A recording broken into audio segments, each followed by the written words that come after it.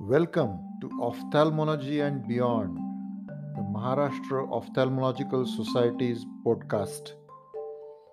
Maharashtra Ophthalmological Society is the largest state association of 3,000 ophthalmologists from Western Indian state of Maharashtra. This podcast is by members of MOS for the ophthalmologist community of the world, covering a broad range of topics concerning the science, art, and practice of ophthalmology and ophthalmologists.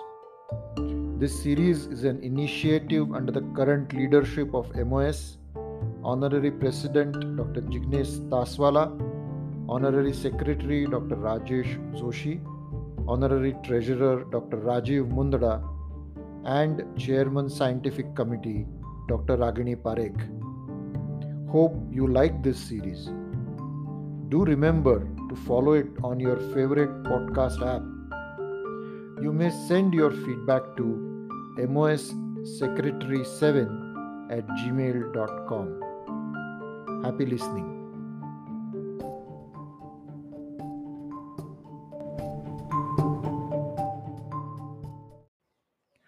Welcome to the 9th episode of Ophthalmology and Beyond, the MOS podcast.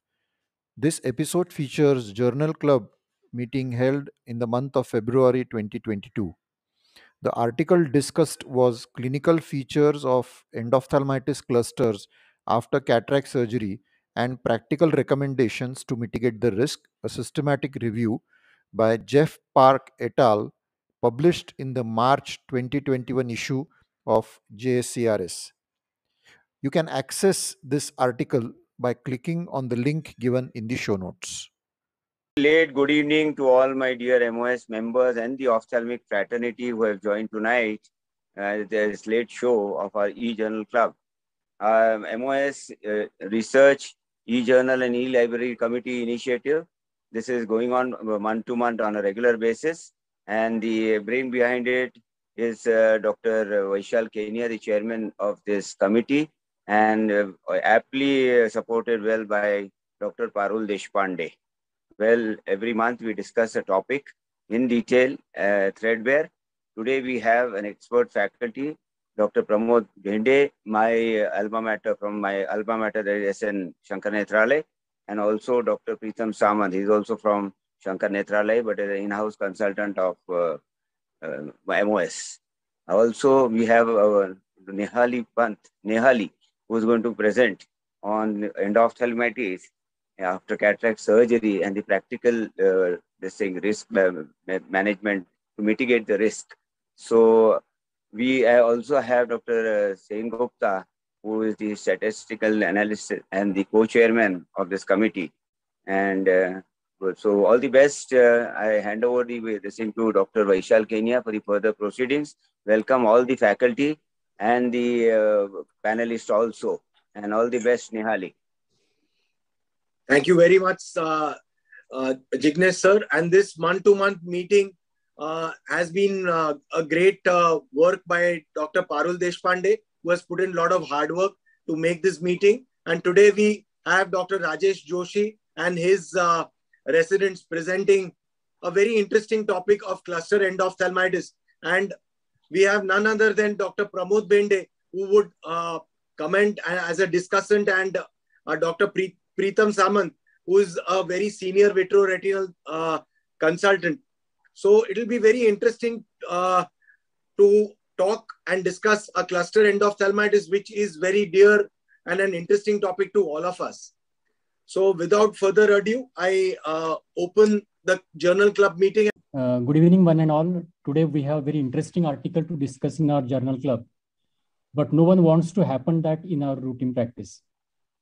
To answer our queries and throw light on the article, we have renowned vitreoretinal specialist, Dr. Pramod Bhende, who is the Director of Vitreoretinal Services in Shankar Nethralaya and has numerous awards and original articles to his credit. His area of interest is surgery in retinopathy of prematurity, diabetic retinopathy, and combined procedures involving anterior and posterior segment. Welcome, sir. Dr. Preetham Samant is our own MOS member Fellow of Shankar Netralaya, and presently President of Bombay Ophthalmological Society. I also welcome Dr. Sabyasachi Sengupta, a VR surgeon, and Dr. Maninder Sethia, who will be joining, I think, shortly. And without taking too much of time, I request Dr. Nehali to share her presentation and start the procedure.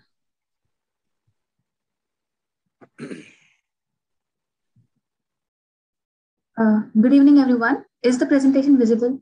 Yes, you are audible. Yes. Good evening, everyone. The topic for today's journal club is clinical features of endophthalmitis clusters after cataract surgery and practical recommendations to mitigate risk, a systemic review. My moderators were Dr. Pramod Bhinde sir, Dr. Vishal Klinia sir, Dr. Preetam Samant sir, and Dr. Parul Deshpande. As we all know that post-cataract endophthalmitis is a rare but serious post-operative complication which impairs the visual prognosis of the patient. At the system-wide level, the incidence of post-operative endophthalmitis varies across centers from 0.28 to 1.6 per 1,000 cataract surgeries, which may be due to varying resource availability and the aseptic protocols defined by the national regulatory agencies. Endophthalmitis can be caused both by endogenous pathogens, such as in those with compromised immune system, or exogenous pathogens from contaminated surgical instruments, fluid solutions, and surgical environment. The aim of this study is to systematically evaluate the literature on the exogenous transmission of pathogens via cataract surgery, with a focus on various routes of transmission and practical strategies to manage and mitigate the risk of endophthalmitis outbreak. Systemic literature searches were performed on Ovid Medline, Embase, and Cochrane Central using keywords and subject headings to identify relevant published articles. The study duration was from January 1, 1990 to August 23, 2020. All original studies with at least 5 participants and studies which reported on a plausible pathogen transmission to a patient during cataract surgery with a confirmed or suspected etiology and clinical features of endophthalmitis were included in the study. All forms of cataract surgeries were included. A total of 4,735 records were identified through database searching, and after abstract screening and removal of duplicates, 117 articles were assessed for full text, and of them, 24 articles were selected for the study. The baseline characters of the included study were as follows. The studies were categorized on the basis of the possible mode of transmission into intraocular solution studies, contaminated operating room, contaminated surgical instruments, contaminated topical drops, contaminated intraocular lenses, contaminated autoclave solutions, and contaminated cotton wool swabs.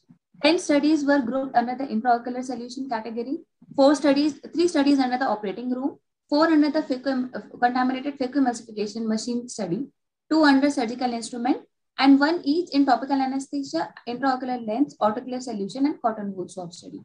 These studies were taken from all over the world, and most of them were single-center study. The most common procedure performed was phacoemulsification. The treatment protocol used in the various studies were as follows. There were 2 studies which used preoperative antimicrobials for prevention of endophthalmitis. That were the SACRA study and the G study. The details for the rest was not available. Intraoperatively, 4 studies used antimicrobials in the form of cefuroxime and gentamicin. The details for the rest was not available. Postoperatively, for treatment of endophthalmitis, antimicrobials were used in the form of oral, intravenous, topical, subconjunctival, intracameral, and intravitreal antimicrobials. Intravitreal antimicrobials were required in 228 eyes, that is 87% eyes. The details were not available for the Sunshine group of study. Otherwise, all the other studies gave antimicrobials to almost 100% of the eyes treated. Intravitreal steroids were given in 68 eyes, 26%. As can be seen, the studies that are highlighted in pink, these were the studies that had given intravitreal steroids. And approximately all the studies gave the intravitreal steroids to 100% of the eyes that were treated. And it can further be seen that repeat vitrectomy rates were 0 in all these studies. Vitrectomy was required in 157 eyes, that is 60.2%. Repeat vitrectomy was required in 26 eyes, that is 10%. And enucleation or evisceration was required in 27 eyes, that is 10%. The rate of enucleation was highest, that is 100% in the Tabara study and 80% in the Mirza study. That was in this table, the causative organisms were listed, and causative organisms could be isolated from both the patient sample and the source of transmission. Both bacterial and fungal organisms were isolated. The Bukta study, Gangler study, Sakar study, and the Tabara study that are highlighted in yellow, they incriminated fungal pathogens. The rest studies isolated bacteria from the patient samples. The mean time of presentation was 13.4 days, ranging from 1.3 to 46.3 days. The visual acuity presentation was about counting fingers, and at last follow-up, it came up to 20 by 430.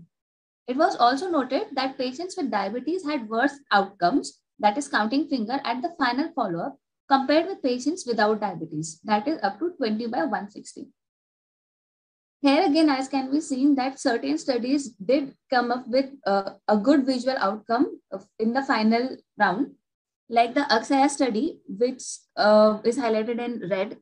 It's the presenting visual outcome was presenting vision was hand movement, and it improved to up to 20 by 40 on the final follow-up. Or the Hoffman study, the next highlighted in red, in which the presenting visual acuity was hand movement, and it came up to 20 by 20 on the final follow-up. Both these studies had bacterial causative organism. The studies that are highlighted in yellow are the studies which had incriminated fungal organisms as a cause of endophthalmitis. And in all these studies, we can see that the final visual outcome was poorer than the presenting visual outcome. There were 10 studies in which contaminated intraocular solution was the source of endophthalmitis. These studies included a total of 128 eyes. The mean age of presentation was 71 years, and the average time of presentation was 14.5 days, ranging from 2.5 to 31.3 days. The baseline visual acuity was 20 by 800 on Snellen's, and the final visual acuity was 20 by 500. It was also noted in these studies that the final visual acuity in diabetic patients was much worse than in non-diabetic patients, though statistical significance was not given. In treatment, intravitreal antibiotics were given to 87%, with the intravitreal steroids given to 22.1%, 27 patients. Vitrectomy was required in 121 patients, that is 65.3%, and repeat vitrectomy was required in 121 patients.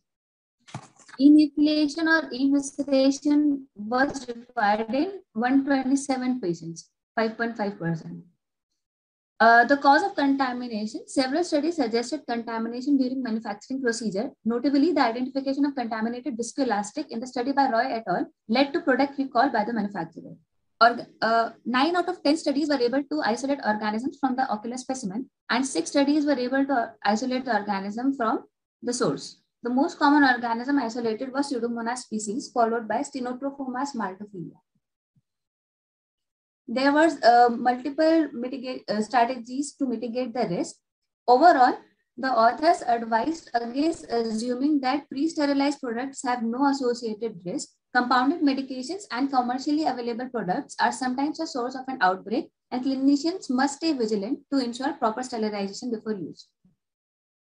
In 3 studies, the cause of endophthalmitis was a contaminated operating room. These studies included 44 eyes. The mean age of presentation was 60.2 years, and the mean time of presentation was 7.32 days, ranging from 6.95 to 8.80 days.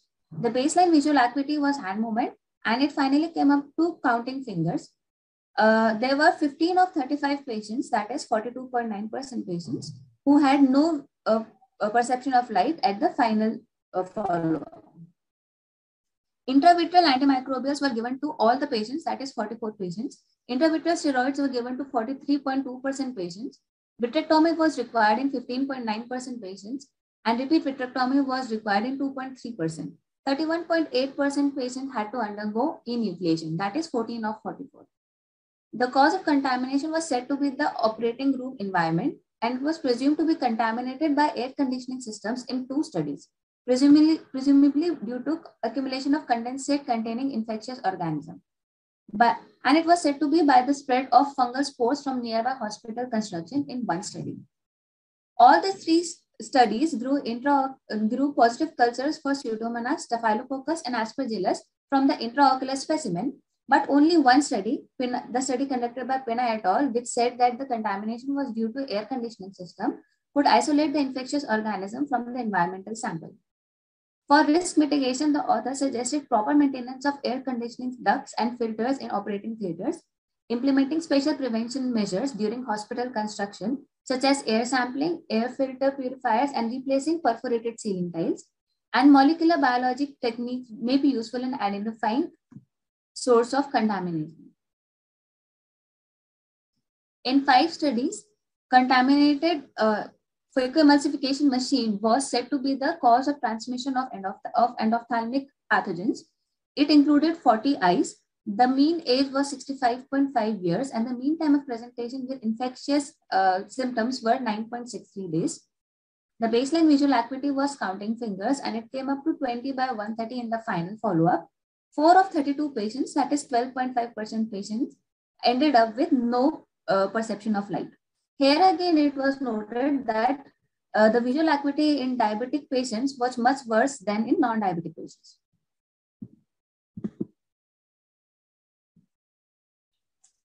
For treatment, all the patients, that is 100% patients, received intravitreal antimicrobials. 45.7% received intravitreal steroids. 87.2% had to undergo vitrectomy, and 12.8% had to undergo repeat vitrectomy.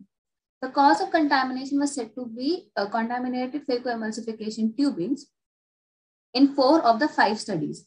In particular, G et al. Determined that all infected patients were treated using the same phacoemulsifier, Stellaris, Bosch and Lomb, which was found to have a drainage cassette that led to connection between the aspiration and irrigation tubes. All the studies could isolate positive organisms from the ocular specimen. All but 1 could isolate from the phacoemulsification machine. The most common organism was Pseudomonas species. For risk mitigation, G et al. Cautioned against reusing drainage cassettes when involving a connection between the aspiration fluids and irrigation tubes. Mattis et al. Suggested flushing the tubing with sterile water after each procedure and using an ultrasonic bath and compressed air for cleaning prior to autoclave use.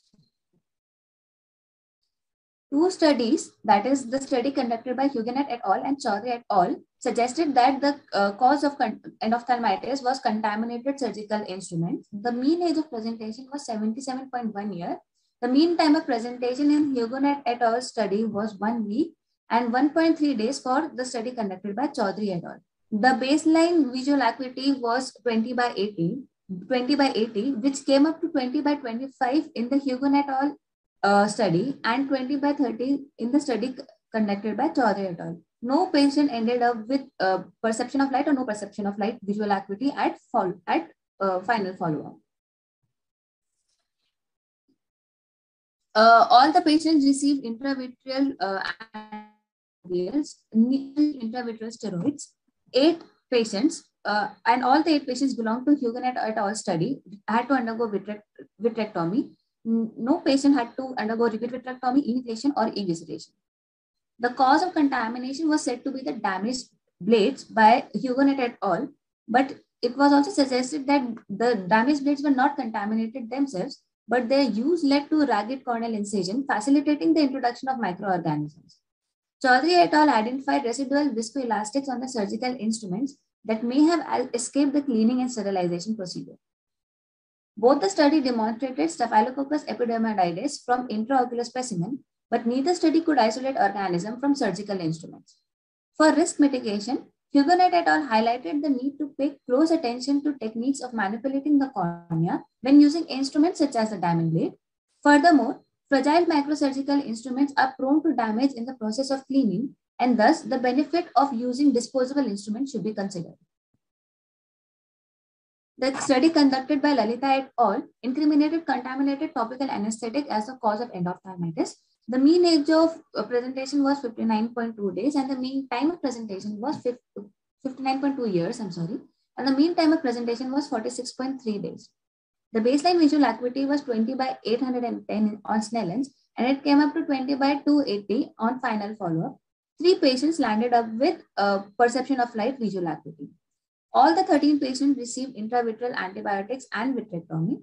The causative organism was said to be Burkholderia cepacia, which was isolated from the vitreous samples and the topical anesthetic drops. And a clonal relationship between the two strains was demonstrated by PCR. Samples from the unopened bottle yielded positive cultures, therefore suggesting that contamination occurred during the manufacturing procedure. The study cautioned that pre-sterilized consumables can be vulnerable to contamination due to breach of sterility. The study conducted by Ramappa et al. Said that contaminated IOLs were the cause of endophthalmitis. The mean age of patients was 53 years and the mean time of presentation was 6.18 days. The baseline's visual acuity was 20 by 760, which came up to 20 by 210 on final follow-up, and 2 patients landed up with perception of light visual acuity on final follow-up. Here again, there was a difference between the final visual acuity of diabetic and non-diabetic patients, though statistical significance was not given.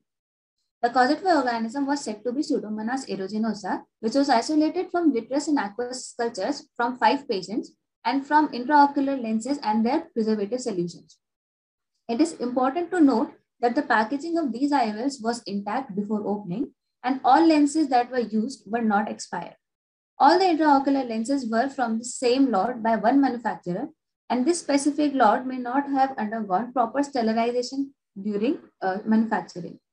The authors recommended obtaining cultures from various intraocular lenses as part of microbiological investigation for endophthalmitis clusters and using molecular biology techniques such as enterobacterial repetitive intergenic consensus polymerase chain reaction to detect the source of infection more precisely.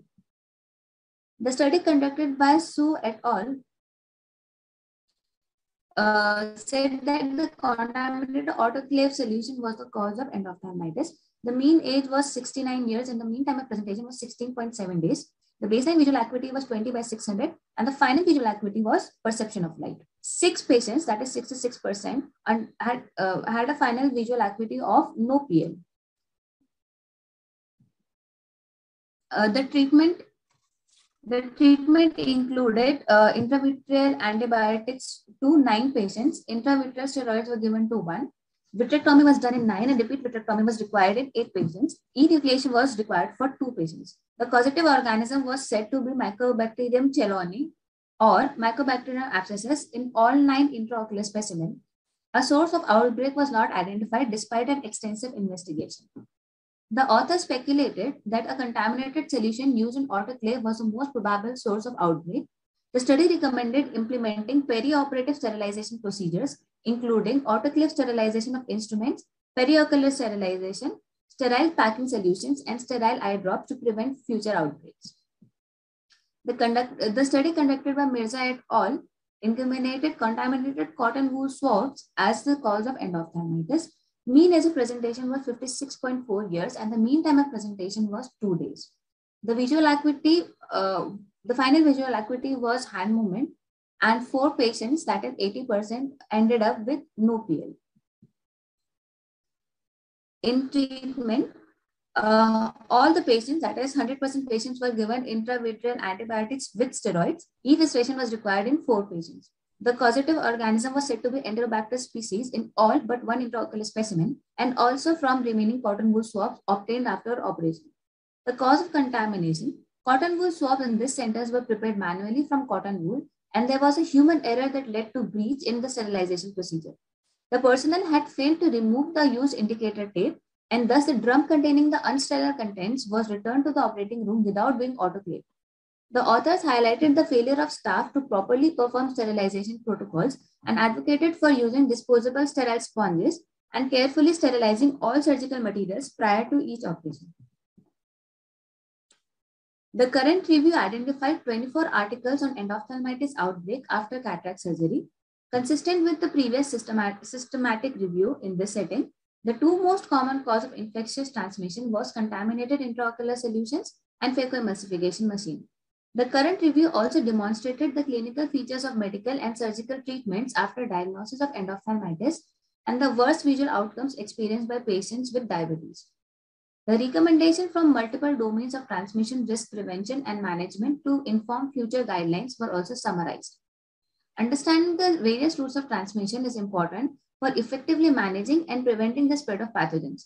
Our study demonstrated endophthalmitis clusters attributable to 7 different sources of contamination across 24 articles. The most prevalent route of infection transmission in this review was via contaminated intraocular solutions. Both compounded and manufactured fluid solutions pose a risk for an outbreak, especially if reused or not properly sterilized. The most commonly performed cataract removal technique was phacoemulsification. One study highlighted the possible contamination between the aspiration and irrigation fluids due to a connection involving the respective tube, which can be tested by injecting a dye solution into the aspiration tube. Contamination due to reuse of a surgical instrument. Consecutive reuse of instruments or inadequate sterilization was highlighted across several studies as risk factor for pathogen transmission. This underscores the importance of routine and rigorous surveillance of surgical materials involved in multiple procedures, especially the immediate irrigation of all structures with internal units. Investigation. Conventional cultural methods have a limited rate of detecting fastidious organisms. Thus, molecular techniques such as PCRs have been proposed. They offer the advantage of high detection rates even with less specimen material, and they also pose the ability to conduct cluster analysis to delineate the genetic lineages of isolates. Many institutes still face the practical challenge of obtaining samples, especially when the contaminated source has already been disinfected or discarded prior to the start of investigation. In such scenarios, the pathogen source needs to be deduced by identifying the common elements in the procedures and evaluating the plausible mechanism by which pathogens may be introduced, stored, and transmitted. Patient's clinical characteristics. There is evidence showing that post-cataract infection is associated with baseline factors such as diabetes mellitus, low visual acuity, higher intraocular pressure, chemosis, pupillary fibrin membrane, loss of red reflex, and reduced fundus visibility. In our review, there was a trend of patients with diabetes experiencing worse final outcomes than their counterparts without diabetes across the included study. Thus, diabetes may not only increase susceptibility to exogenous endophthalmitis, but also complicate recovery after treatment. Multiple risk mitigation strategies were provided by the author, which included improving the cleaning and sterilizing process, refraining from reusing surgical instruments or materials whenever possible, be aware of the possibility that pre-sterilized products can also be contaminated, implement formal inspection and control measures to scrutinize practices that may increase the risk of pathogen transmission, use molecular biology techniques for detection of pathogenic agents, and obtain official statistical data on hospital infections to inform preventive measures. There were certain limitations to this study. Evidence reported in this review was of low or very low quality according to the grade evaluation. Study protocols were significantly different between articles, leading to variability in treatment protocols, sterilization standards, policy on instrument reuse, and resource allocation, among other factors. This study is also limited in part by publication bias that may have precluded certain endophthalmitis clusters from being reported in the literature and consequently being concluded in our study. In conclusion, cluster of infectious cases after cataract surgery are rare but have devastating consequences for patients who have serious ophthalmic complications. A large diversity of exogenous microorganisms may be transmitted to patients undergoing cataract surgery via various routes such as intraocular solutions, phacoemulsification machine, operating room environment, surgical instruments, topical anesthesia, intraocular lens, autoclave solutions, and cotton wool swabs. Thank you. Yeah, thanks Nihali for that your extensive presentation.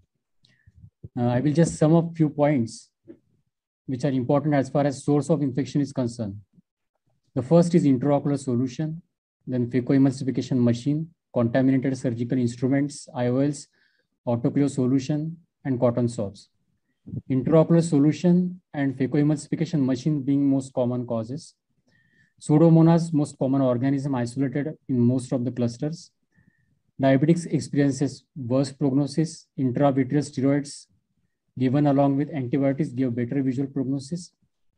So this is the crux of this review. I just want to have comments from all the panelists. Bende, sir?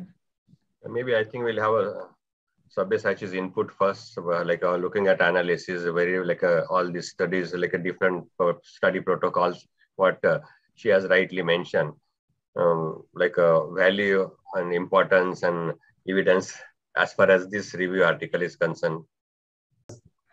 Okay, so I'll make a few comments in that sort. So when we have review articles, it's quite difficult to sort of come up with any particular comments on that study.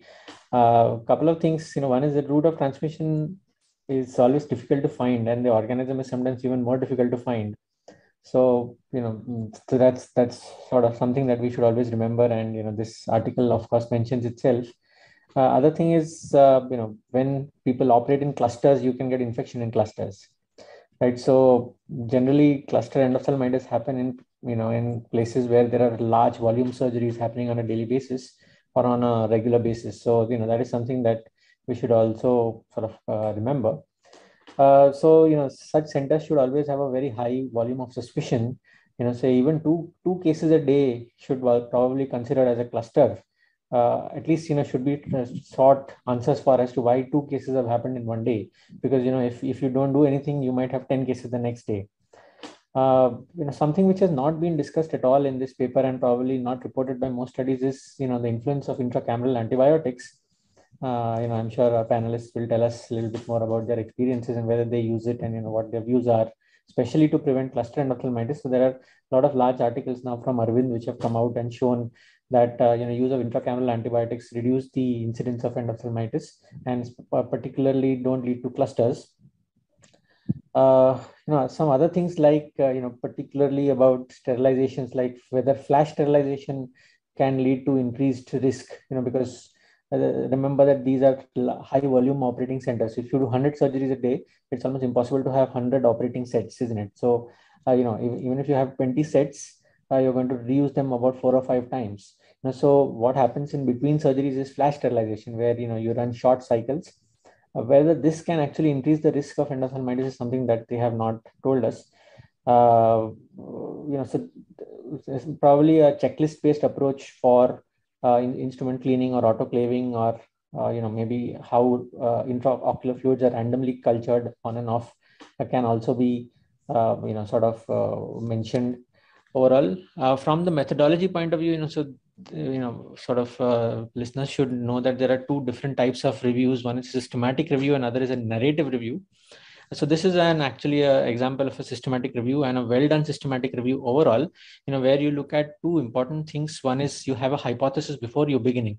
So, what is the study question? It is very well defined, and, what are the search strategies you will use to include studies? And, so there should not be selection bias in sort of including studies.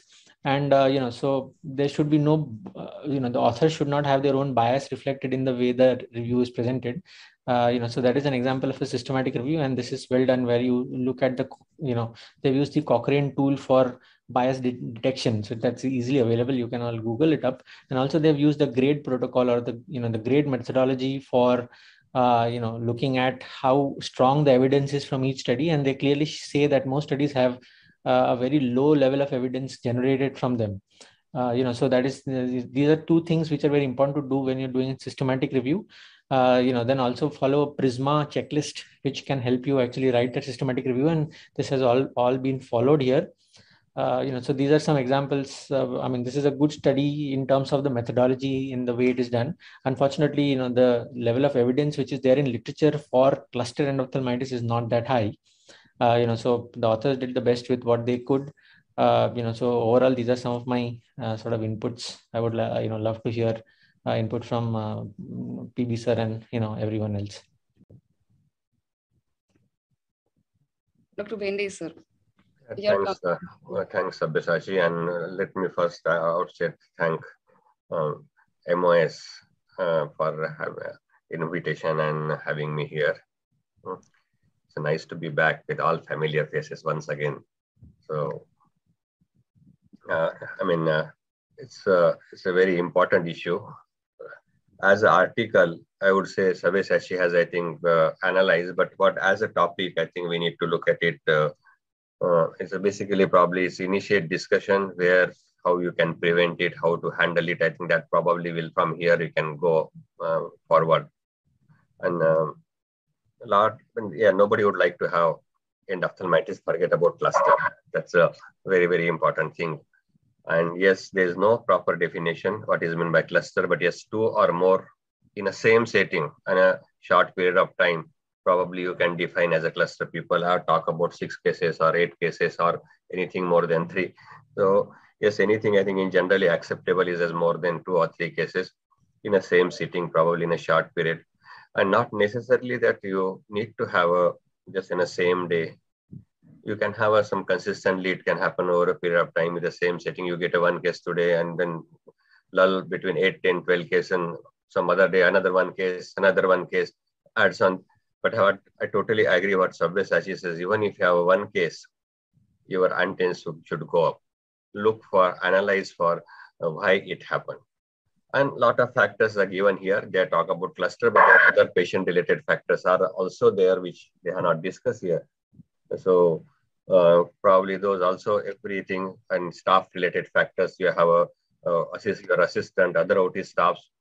If somebody is having already carrying infection, those factors obviously not discussed. But when you can have each institute have their own protocol. If you land up in this mishap or untoward incidents or endophthalmitis per se, call it here, can have a checklist to go through that systematic way.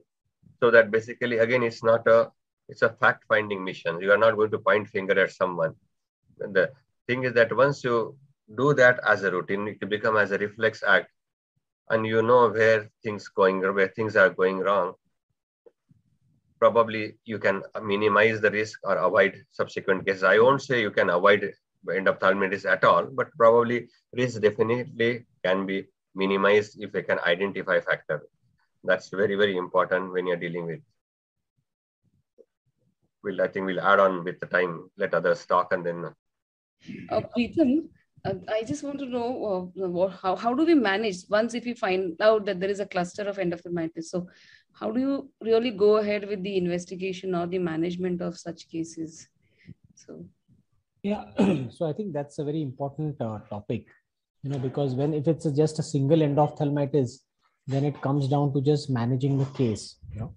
Although a single endophthalmitis, still the onus is on finding the cause from where the bug came. But when it's a cluster, then it becomes it gains a larger proportion, because then you have medical legality involved. You could be having the media involved. It just snowballs into a larger problem. So when it comes to a cluster, then you have to have more people involved. You have to find out the cause, because like what Sunny said, that if you had a cluster now, you could get a cluster in your next OT again, because the same, unless you find what happened, what went wrong, it could just happen again. So when it comes to a cluster endophthalmitis, it involves a lot of things. You have to find out the common cause, probably shut down the OT.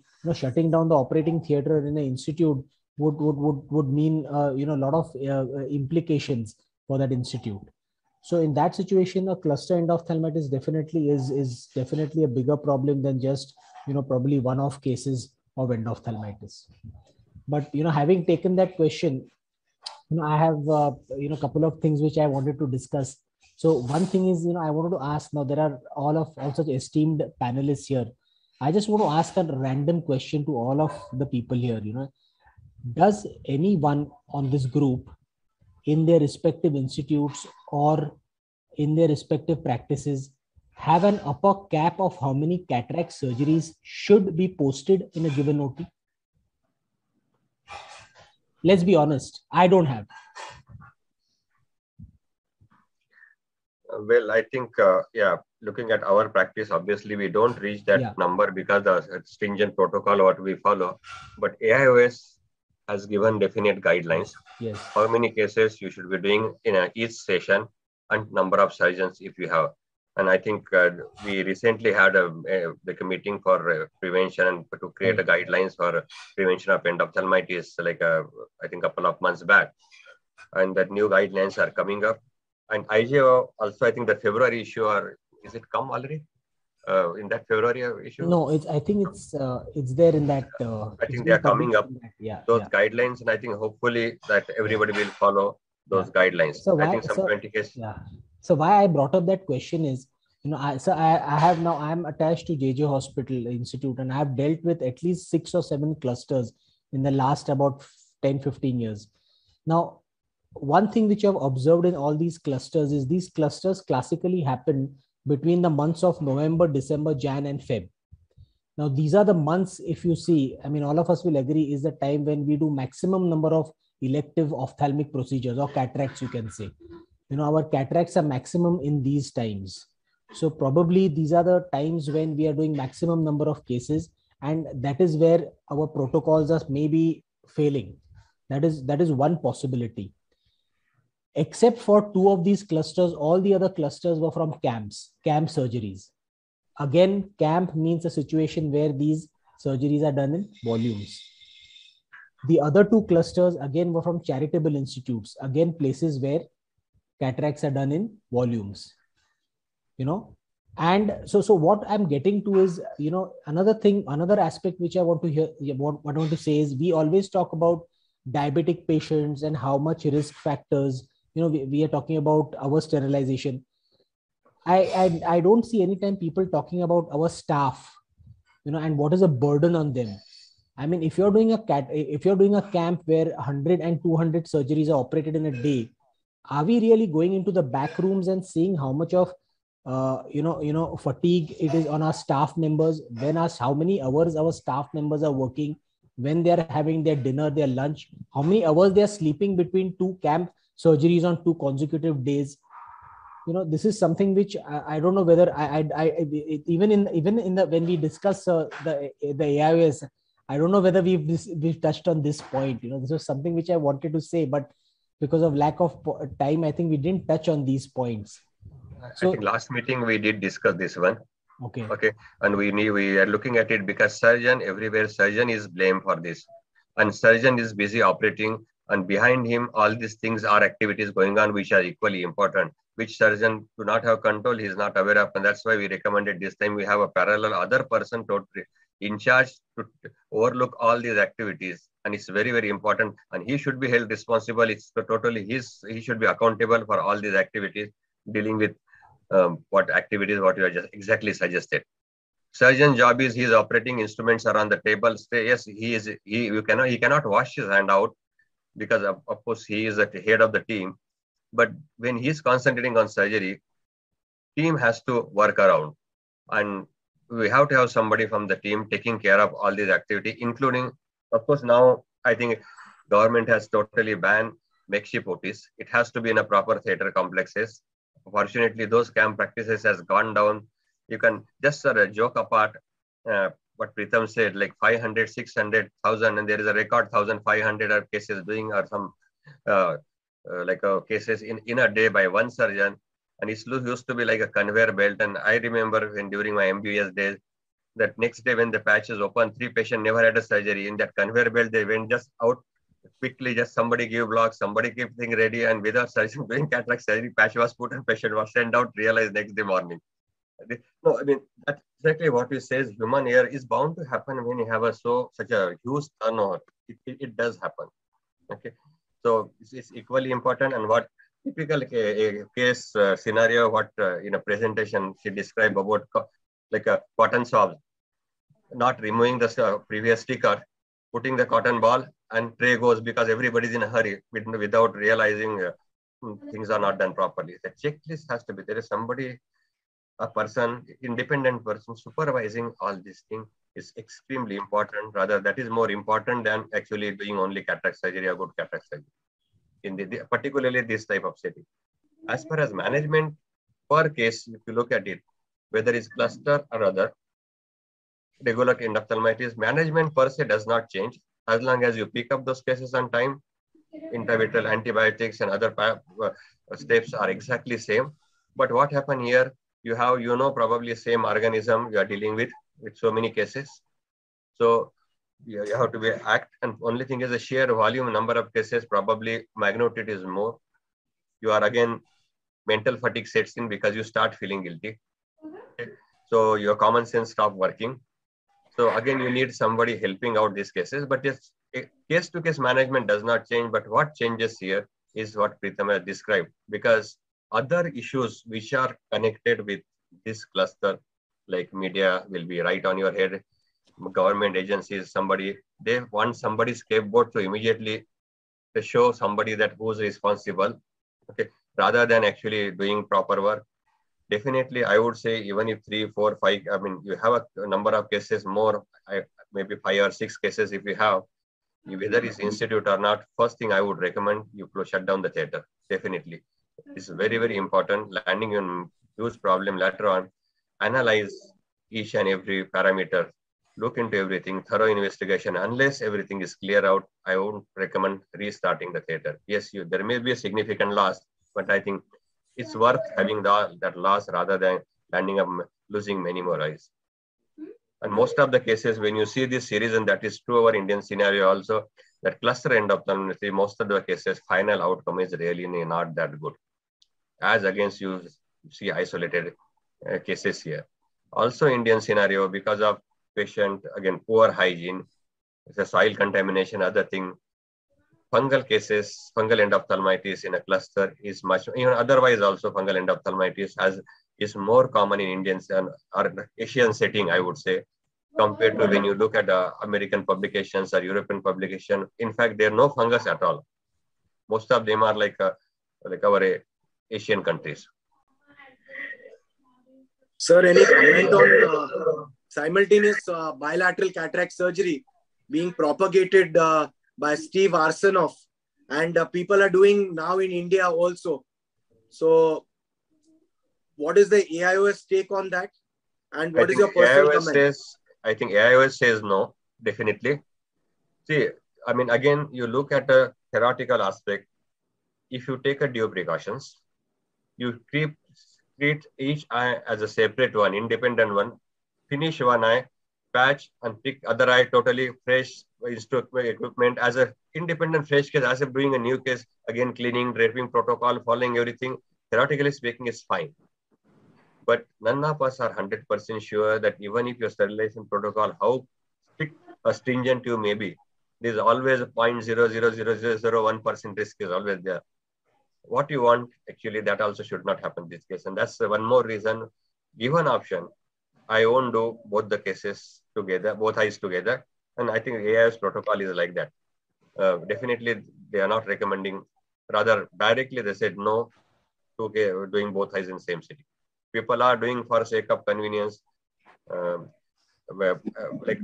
See, before, again, looking at just following whatever is happening in European and Western literature, our lifestyle is different, environment is different. Look at pollution, look at other factors. All those things we need to take into account before directly just following or copying things. Our patient profile is totally different. Absolutely, sir. And another point is most of the phaco systems are now closed irrigation systems. The positive infusion and closed irrigation systems.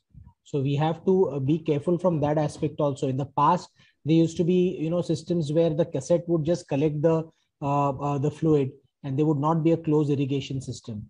But now with a closed irrigation system, I think we have to be more careful. It's like they say, technology is a double-edged sword. Although it has upped the game in terms of your efficiency of doing a phaco surgery, but at the same time, it could be a downfall and result into clusters. If you're going to use the same cassette again by just changing the phaco tips and things like that, then you have to be extremely careful. Not only that, one step ahead, again, it's a part you want to call as a commercial issue or whatever it may be. Sometime when you restart machine and using the same cassette, the fluid circulates in such a way when you shut down the machine that both the chambers get mixed up, infusion line and whatever irrigated fluid which is coming out of the eye, and that is much more dangerous. So people are again trying to circumvent that, like switch on the machine and keep it on, don't switch off till you finish all the cases for a day. Various ways people are trying, but yes, that's a major risk. So, sir, do you recommend that in our scenario, we have these systems with disposable cassettes? So for every patient, we should be... Not viable. Problem is, see, ideally should not be. Ideally, we should not be. But for each case, separate set is just not viable. Just see, I mean, no, you even having a Western people, American also having a difficulty now. They are also rethinking about whether we should go back to their reusing thing. It's just not practicable. Then cost will go so high that I think people will not be able to afford at all surgeries. You just can't do. So we have to find ways. I mean, officially you cannot write. Another problem is if you reuse, again, company will wash their hands out. So because it is written as for single use only. And because of that, something happened. And because you are reusing, that's another, then company washes their hand out. And once it's right a single use and patient come to know, and suppose unfortunately something goes wrong, he goes in a court, nobody can save you. Okay. So legal point of view, yes, nobody should use. But practical point of view, nobody can afford to use, except probably isolated 1 or 2 surgeons. But then when they charge maybe 1.5 lakh, 2 lakh per surgery, if they are charging, fine. If you want to do, we are talking about CAM surgery, we are talking about surgery, doing surgery in 1,500, somewhere around, maybe around 5,000, 7,000 package. You just cannot you use a new set for each case. Unfortunately, that's a practical reality. Sir, there was in one of the discussions, even one point came up where what happens is, when a particular company upgrades the machine, it discontinues service on the previous model. Okay, so this point came up that, suppose if you are using a refurbished older machine, where say it's a reusable cassette and it's not a closed irrigation system. Now, if in such a scenario, you got an endophthalmitis and there was a medico-legal case, what if it came to a situation where the court of law asked you, why are you using a machine which is no longer supported by the company? So there also the operating surgeon could be in a fix. If you're using a refurbished machine which is no longer supported by the company, that also could be held against you. So that also is one point which you have to look into. And many times we use intracameral solutions like pilocarpine, lignocaine. Our BSS also sometimes they are available in glass bottles. Do you recommend them to autoclave and use them for safety purpose? No, autoclaving this bottle does not sterilize the solution inside. Let me make it very clear, because those are sealed bottles. So it's like they just give you pseudo sense of security. If packaging is damaged, that's why before you use the solution, what you need to look at it, look at the packaging, look at any cracks, look at the seal is not tampered, all those things. And the commonest thing what I saw is, see, whenever you open new bottle, you have to wipe that rubber cork before you put your needle or syringe or whatever it may be. See, a lot of times your OT staff thinks when the metal chip they remove, they think it's sterile. And it happened with our intravitreal injection also, particularly when they open the cap, they think it is never sterile, it is exposed, it is clear. So we have to either whether alcohol swab you want to use or whatever way you want to, always clean that one, spirit or alcohol, whatever you want to, before you put your needle in. But this autoclaving the bottle, actually are not really sterilizing solution inside. It just gives a pseudo sense of satisfaction. Sir, I just want to know, in cluster endophthalmitis, you said that the visual recovery is not that very great. So what are the factors which actually would point towards a better visual recovery versus a worse visual recovery? And second, this study did not really comment about these steroids, but as highlighted with the speaker, wherever they have used steroids, the outcomes were better. So is there any role of steroids in all cases of endophthalmitis? You use steroid is definitely using topical steroid. Most of the cases we use, particularly bacterial endophthalmitis. Fungal is again controversial. Most of us do not like to use. Sorry? Intravitreal also. Intravitreal, we are all bacterial endophthalmitis definitely ways use intravitreal steroid, systemic steroid, topical steroid, systemic if necessary. But definitely topical intravitreal steroids are being used when you are dealing with a bacterial endophthalmitis, not with a fungal. But and the fact you get a cluster endophthalmitis because quite sometimes organisms are much more virulent than see most of the cases what you may have that presented today as pseudomonas. We know this. So it's or soil contamination, like this one, Clostridium group of organisms. So these are because organisms are definitely much more virulent in a cluster. Sometimes they are not treated on time because camp setting, what you said, patients are operated in St. Home. By the time they report, it's already lost the timing. That's the thing. And third thing is, again, officially nobody agrees, but most of the time they are suppressed also initially. Nobody wants to come out that I had a cluster. So nobody wants to say that one. Unfortunately, that also happened. And it's a human nature. I won't directly blame anybody, but does that happen? Nobody wants to like to call my case as endophthalmitis. We talk it as like a severe inflammation or something like that. We try to put word, but we don't.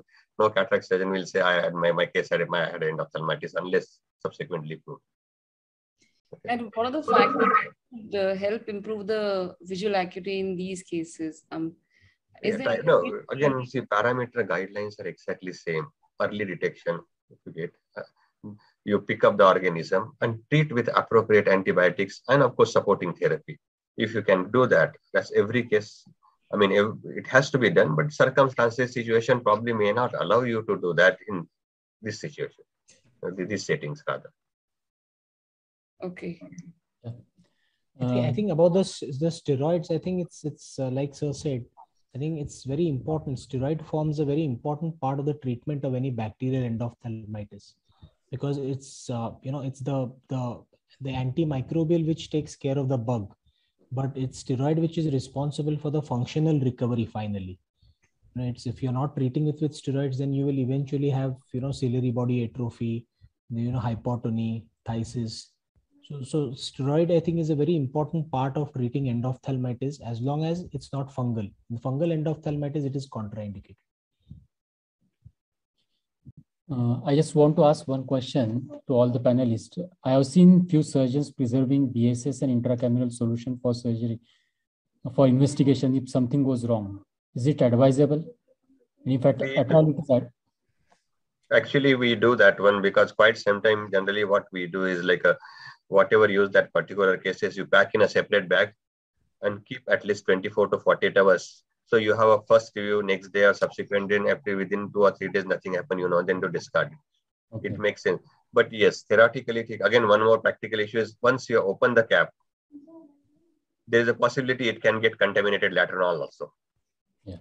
Okay. But if you have a same organism coming from your like a solution, irrigating solutions used, and patient is having your culture AC or vitreous tap, probably that from where it came. That way. That is recommended actually. Okay. But then space issues, and particularly when again Sabyasachi and Pritam was talking about when a very high turnover number of cases, where are you going to store this thing? And also same irrigating solution bottle you use for 3, 4, 5 patients. You put a one VSS ringer lactate bottle for maybe 5 cc bottle and 5 patients, 6 patients, you finish with one bottle. So because of, again, practical reasons, again, not criticizing anybody, but that happens. So again, then the practicality is an issue here. Somebody has asked a question about intracameral antibiotics, whether it is useful for preventing endophthalmitis. Yeah. We had a lot of discussion on this even on the AIOS forum. And I think on various forums, this discussion has happened, and there is a lot of even now evidence in literature. There's a meta-analysis also.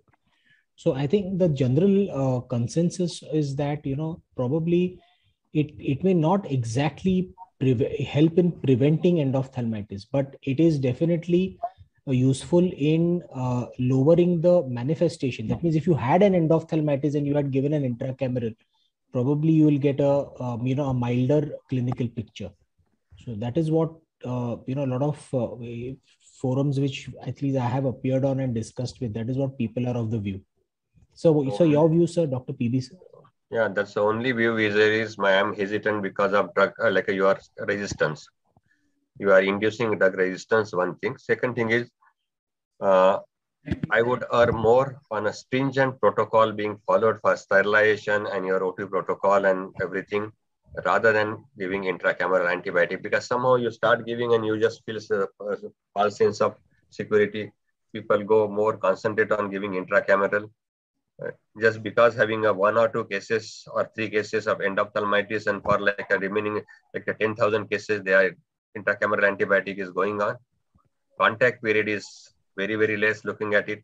Like a duration, the drug stays in eye during that time. Okay. So what I would suggest basically is more important is your concentration or your sterilization protocol, concentration on your surgical step, ensure your like a section is properly closed. Somebody has posed the question, like I have a very low risk, or rather I would say, if section is, ensure repeatedly the section is self-sealing. Watertight section I would put it in, but not airtight. And if it's not, do not hesitate taking 1 or 2 sutures. If patient is not compliant, patient is going other dusty weather, just tell them, we have to counsel them. And particularly that I'll concentrate more, because again, that's another article with a faulty instrument, particularly blade, ragged blade. So infection was not because of blade was faulty, but because of section was not well opposed. So naturally, subsequent leak through an organism entering in the anterior chamber with that. So take care of all those things, and probably that itself help you minimize your incidence of endophthalmitis. Intracameral antibiotic, yes, a lot of people are giving now. More and more people are going on it, but drug resistance, we are going to face more and more with that also. It's really difficult to treat those eyes now, because we have a few cases, extremely difficult. No drug, I mean, every possible drug. We have fairly good microbiology lab, and there are at least 2 or 3 patients. We tried all, including your cholesterol and all those things. Organisms are resistant to everything. Just cannot do anything. Sir, can I ask a question? The recent ASCRS 2021 endophthalmitis survey has shown that intracameral usage has increased. But at the same time, they have shown that the preoperative and the postoperative antibiotic usage is questioned. Some of them have stopped using preoperative antibiotics and postoperative antibiotics. So what is your personal take on that? We don't use preoperative, postoperative antibiotics at all. We ensure that patient hygiene, we ensure and sterilization protocol is maintained and have a close follow-up. We don't use. So what about there is no evidence now. Strong evidence that it will prevent. But what we are particular about, pre-surgery contact time of povidone iodine, at least that 3 to 5 minutes contact time. It goes equally good whether 3 days antibiotic prior to surgery and povidone iodine on the table 3 to 5 minutes. I think it's as good as same. And so that's very particular about. Medico-legally, systemic antibiotics and preoperative antibiotics can be avoided? Yes. Yes, there is no evidence to that. But what happened, maybe to word of caution here, particularly people, those are doing a topical anesthesia surgery. And if they are using lignocaine jelly, before putting your povidone iodine, wash that jelly. What happened? You jelly over that you put povidone iodine, it doesn't reach your conjunctiva at all. Okay, so just a word of caution there. Jelly just coating your ocular surface, povidone doesn't reach there. Yes, sir, I am in a private practice, so I think probably I have only seen occasional case of sporadic endophthalmitis. So do we really treat these cases, investigate and treat these cases similar to clusters, or we can be a little easygoing on? No, not easygoing, but what you need to do is you just revisit your entire sterilization protocol. Okay, that is what you need to do. See, you are not worried about other media and all those things and those issues and what Pritham was talking about. But what you need to do is you do not want to have a second case happening like this. Yeah. You go back, revisit your entire sterilization protocol, your OT air conditioning, what we are talking about, your staff, whether their hand hygiene, whether somebody is having a cough, cold, your assistant, your instrument equipment, your autoclave system, all those things you'll need to look into it as a routine. That's why like you make one something like a one pro forma checklist, and if anything lands, check, this is what I'm for. What happen is not private practice or grow institutional practice or everywhere. You set the system initially. Things are working fine. Over a period of time, complacency sets in. You know things are working fine. You do not know somebody, your assistant. See, you are not going to go in a sterilization room. You train somebody, that person is there, and you rely on that person. He is a key person for you. But something, he become complacent, or he leaves and someone else come there, he can overlook certain things. So what happened? Frequent in between cross-checking, and if something like that happens, revisiting entire protocol once again, probably that will help. So I think it happened. Somebody, we were discussing some of other, like you were setting, somebody had this problem. Every 2-3 weeks, one case is coming. Every 2-3 weeks, one case is coming. So you don't define as a cluster, but person was cautious enough to understand that something is not right, and he had checked everything. Nothing he could point to. The person says, "Let me check my surgery videos," because patient enters inside and then goes out. Everything is video recorded, and then turn out to be head cloth or something drape we put that was not being changed. Chalta hai. So sometimes soak, sometimes not soak, and those cases land up into trouble, something like that. Yeah, I think checklist is very important. We should not rely that we have experienced staff.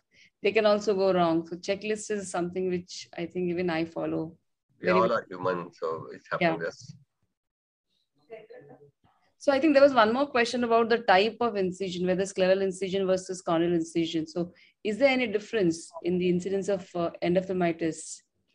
Looking at the literature, yes, with a clear corneal incision, there is a higher incidence of endophthalmitis compared to sclerocorneal or limbal incision. It is proven.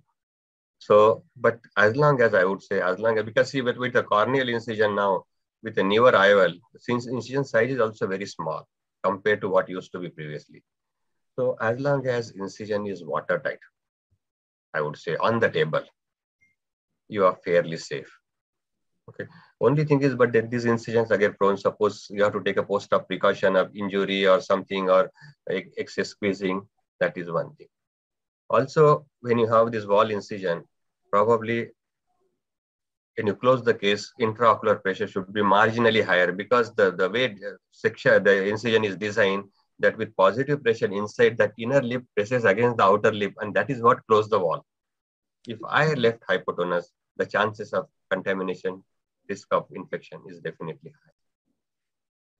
Okay. Is there any role of intracameral antibiotics, suppose to take care of egress of the fluid immediately after the post-op? Suppose if you are putting intracameral antibiotic, take care of egress of fluid if you have corneal incision. I don't know exactly, but I see its risk is as same as it is. Egress is fine, but basically if section is closed, watertight, why it should come out? The fact if it is coming out egressing, that means the wall is not working. Yeah. I don't know whether I answer your question. Sorry. So yeah, because one answer to using intracameral antibiotic is that if suppose usually these incisions are on the temporal side, and if patient happens to sleep on that side, the incision may leak. To take care of now you are talking about later on. What happened then, that antibiotic half-life is hardly half an hour, 45 minutes in that thing. So it does not protect you for later on. It will protect you, probably give during your surgery, something would have entered left inside, and that's what intracameral antibiotic will help you. It just get washed up around 35-40 minutes. So we are talking about the only moxifloxacin per se that has a shorter half-life, or even the other antibiotics? Most of them are. See, intravitreal antibiotic is different. Intracameral, your currents flows, they're much faster pharmacokinetic. They don't see, basically you may be able to trace antibiotic for a longer, but look at the concentration, half-life. basically. And looking at MIC and other thing, probably it may be traced, it may be available, but whether it is that concentration is effective enough to prevent subsequent. So I think there is, Dr. Mandar has said something that important factor is periocular source of infection and infection nidus like blepharitis. So any comments on that, sir? That's exactly what we were talking about, patient hygiene and then periocular tissues. That's what is in our Indian scenario we talk about. So that's why doing both eye surgery, I said, is that. So you need to look for, particularly myomitis is so common. Look at it, ensure that you clear all those things before taking patient for surgery, definitely. Yeah. You have to take care of. And of course, most of us stop doing, I think, syringing now, but at least Roplas can be done, but that should not be done on a day of surgery, probably at least do a day before or so. The role of conjunctival swab, sir, nowadays? But routinely, no, I don't think routinely anybody does now. Just we look at Roplas, Icoid, but we still do cases, they are one-eyed, cases where you have a rather doubtful hygiene and obviously you see contamination or something. Other eye prosthetic, I suppose you have probably, again, I would prefer conjunctival, because look at other hygiene, and I would tell patient to stop using prosthetic eye shell for next few week or two till things settle down. Particularly what happened, again, lot of debris collects under the prosthetic eye shell. A lot of people, they just do not take it out also, and a lot of discharge will be there. That itself can be source of contamination. So ensure if you have prosthetic eye that is properly taken care of, that socket is healthy before you take the other eye for surgery. So before we finish, I just want to ask one more question, is that when we are investigating these cases of endophthalmitis, we usually subject the samples for routine smears and cultures. So, and many times I have seen that in sporadic cases, we don't find the organism. So is there any role of PCR? So do you think PCR is more important in investigating these cases? PCR definitely helps. But then you have to be a little bit cautious because false positive, false negative, those are the issues. But now it is accepted if you have PCR positive. And then again, clinical correlation, obviously you will do. So that definitely is taken as a positive culture. Thank you. Yeah, I think it was really a wonderful discussion. And on behalf of MOS, I thank Dr. Pramod Benge sir, Dr. Pritam Samant, Dr. Sabyasachi for sparing their valuable time and highlighting on various aspects of endophthalmitis. I also thank my resident Dr. Nihali for her presentation, Dr. Parul Vaishal for guiding all the way, and of course, Dr. Taswala for his wonderful initiative, and Intor for the technical support. Thank you so much and good night.